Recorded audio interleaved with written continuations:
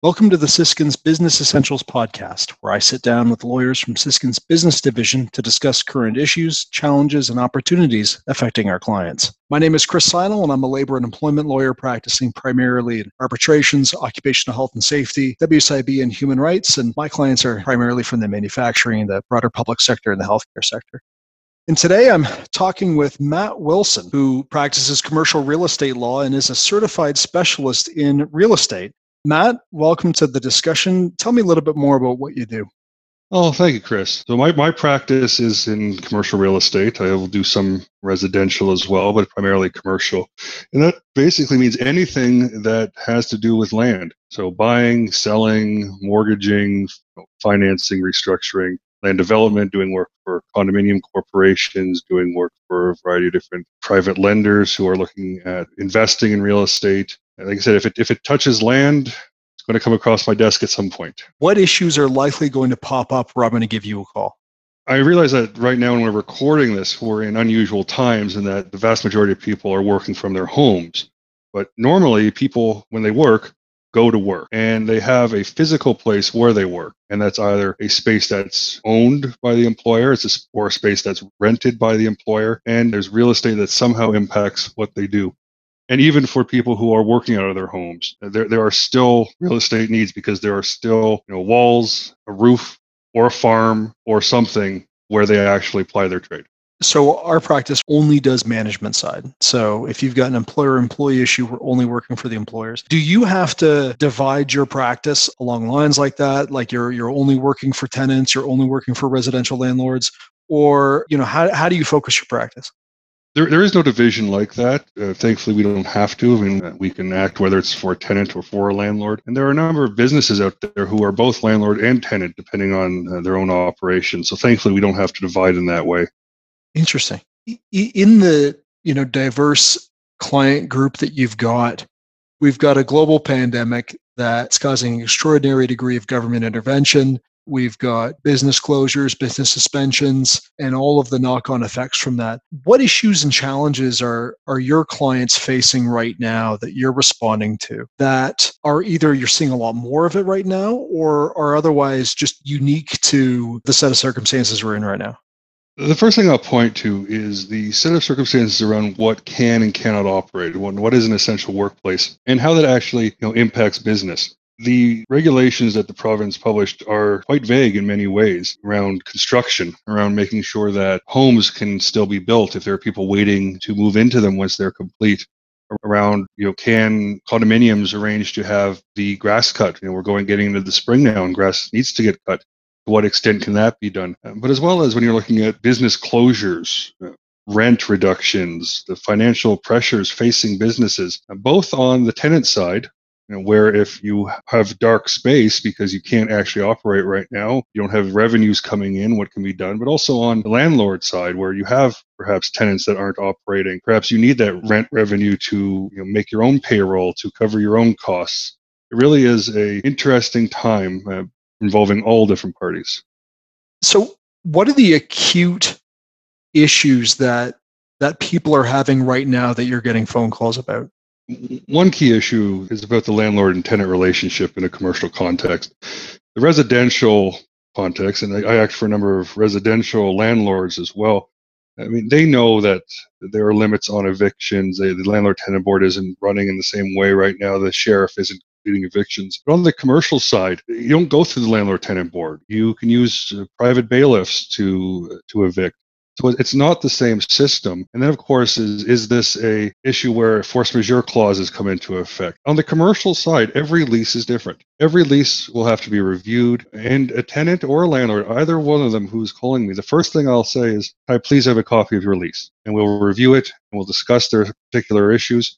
And there are a lot of issues around tenants who are not able to pay, around tenants who find that their landlords are trying to use the COVID-19 situation to perhaps try to squeeze them out. There's issues with getting movers right now. So there's many factors that go into this environment. And a lot of them are ending up with phone calls to my office wanting to discuss what they can and cannot do.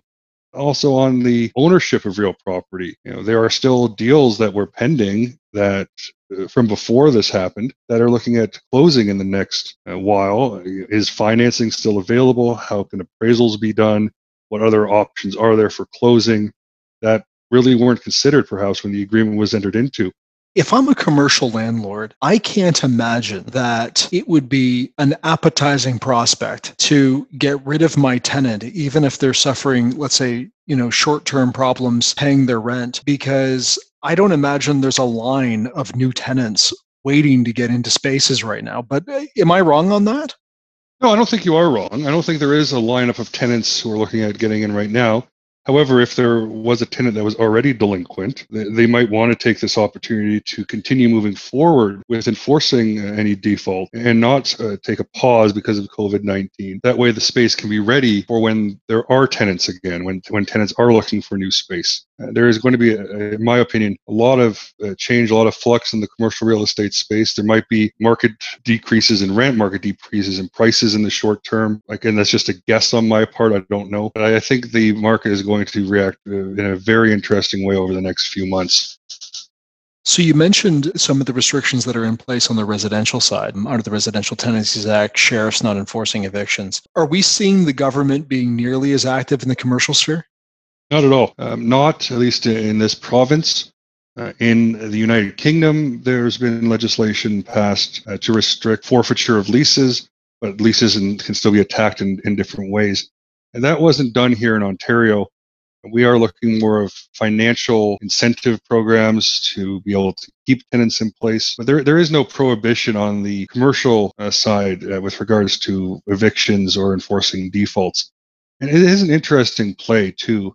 I was reading an article that came out on April 27th of this year in BNN Bloomberg, where the chief executive officer of RioCan Real Estate Investment Trust discussed the issue. And for those who don't know, RioCan, of course, is quite a large commercial landlord in Canada, number of properties around the country, including here in London. And he was having a discussion around some of the voluntary programs that RioCan was offering to assist the approximately 30% of their portfolio of tenants who are those smaller businesses that will be harder hit because, in his words, RioCan has a more robust balance sheet. And he was actually surprised that some of their larger tenants, who, in his words, have larger balance sheets than they do, just stopped paying rent and were relying on the fact that RioCan might not want to evict those large American, typically tenants, such as Staples, which he called out in the article. They don't want to go through the same situation they did when Target pulled out of the market, which left them with a lot of empty space. They don't want to risk that. But it's showing that this is all done on a case-by-case basis right now between landlord and tenant, and there is no one-size-fits-all solution. That's interesting. I mean, it's interesting that RioCan obviously has the weight to be able to publicly shame an organization like Staples.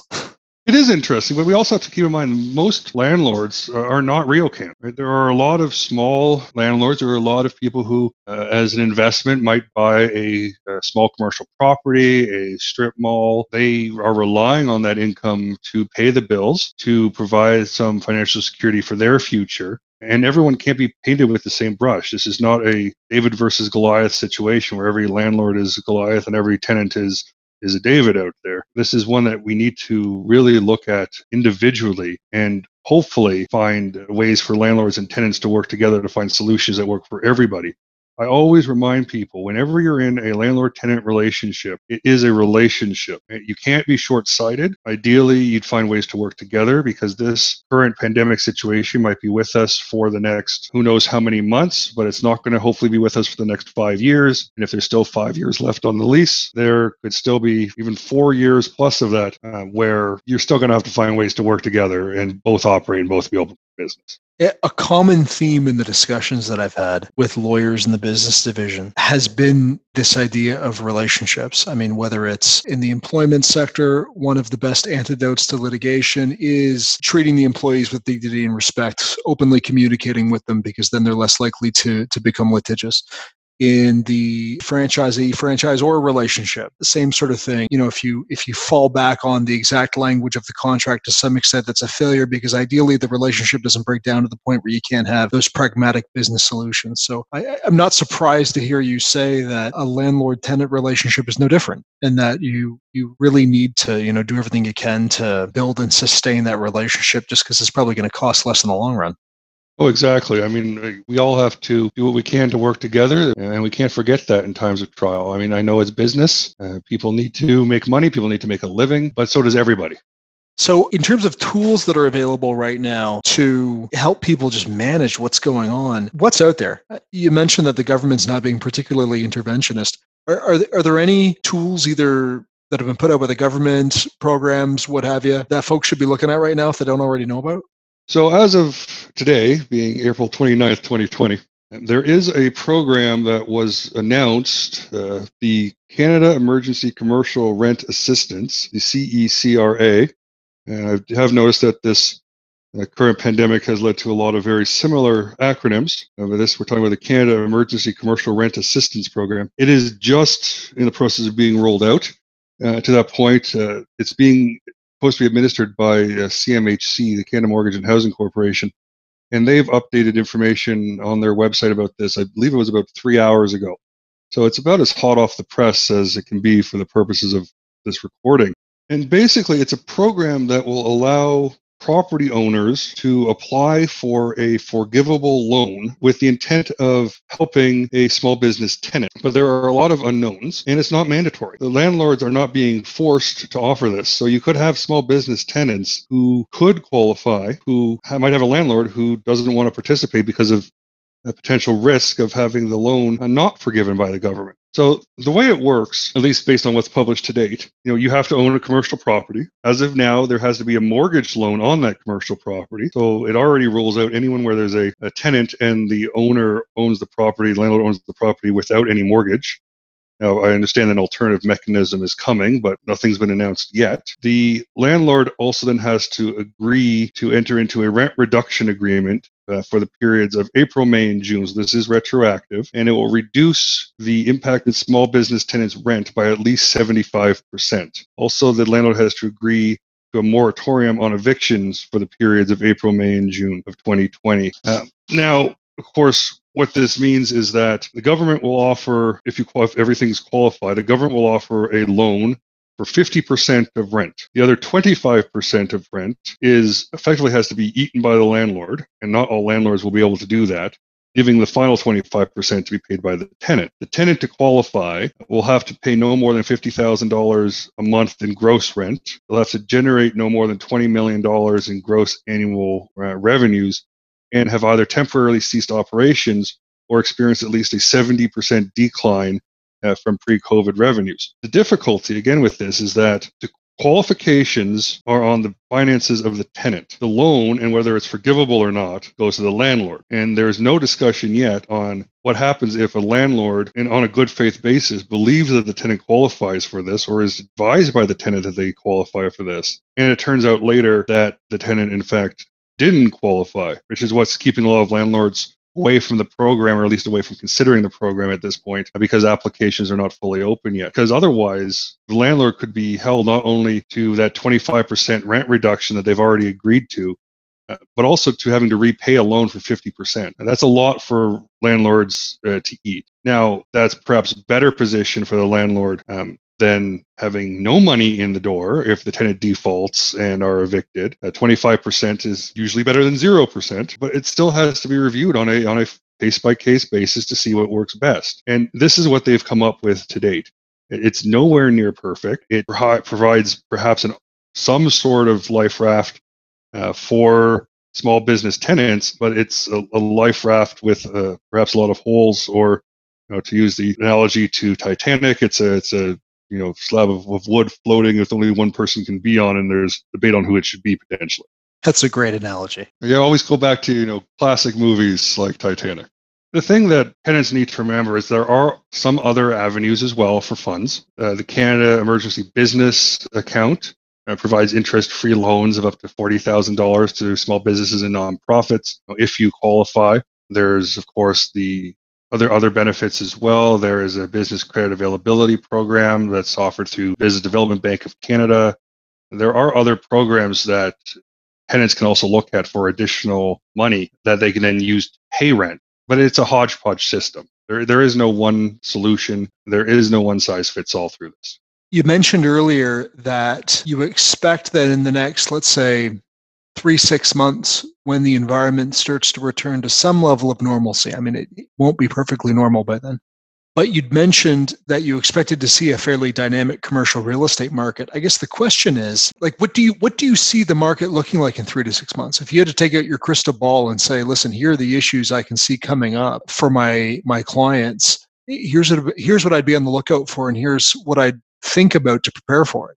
I think it's going to be a challenge to project. And when I listen to this again in 6 months from now, I anticipate much of what I'm going to say is going to be completely wrong. I don't have a crystal ball, but based on my experience, based on what I'm hearing in the market, talking to commercial realtors, talking to others who are in the market, they are concerned. They're concerned about the availability of credit because of the fact that there will be decreased revenues, that there's decreased income. Will people be able to get loans? Will people be able to finance improvements? Will people be able to continue to afford their properties? There are tenants that will unfortunately end up going out of business. That will increase the vacancy rates of commercial space, which then could lower or depress the commercial rents, which does have then an impact on all the landlords. There are also businesses that own their own buildings already that perhaps might not financially survive. Of course, we hope that they do, but they might not. And those assets will need to be liquidated either through sale voluntarily or through bankruptcy or other processes, therefore putting more commercial inventory onto the resale market, which again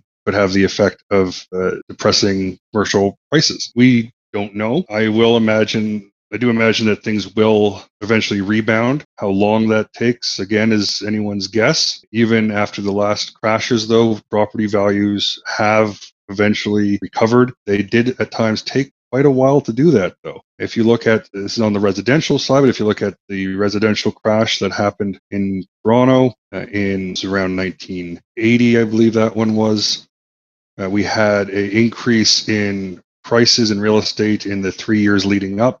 Massive bubble, and the market crashed. And if you factor inflation into account, it might have only gone down 30% in property values, which is still quite significant.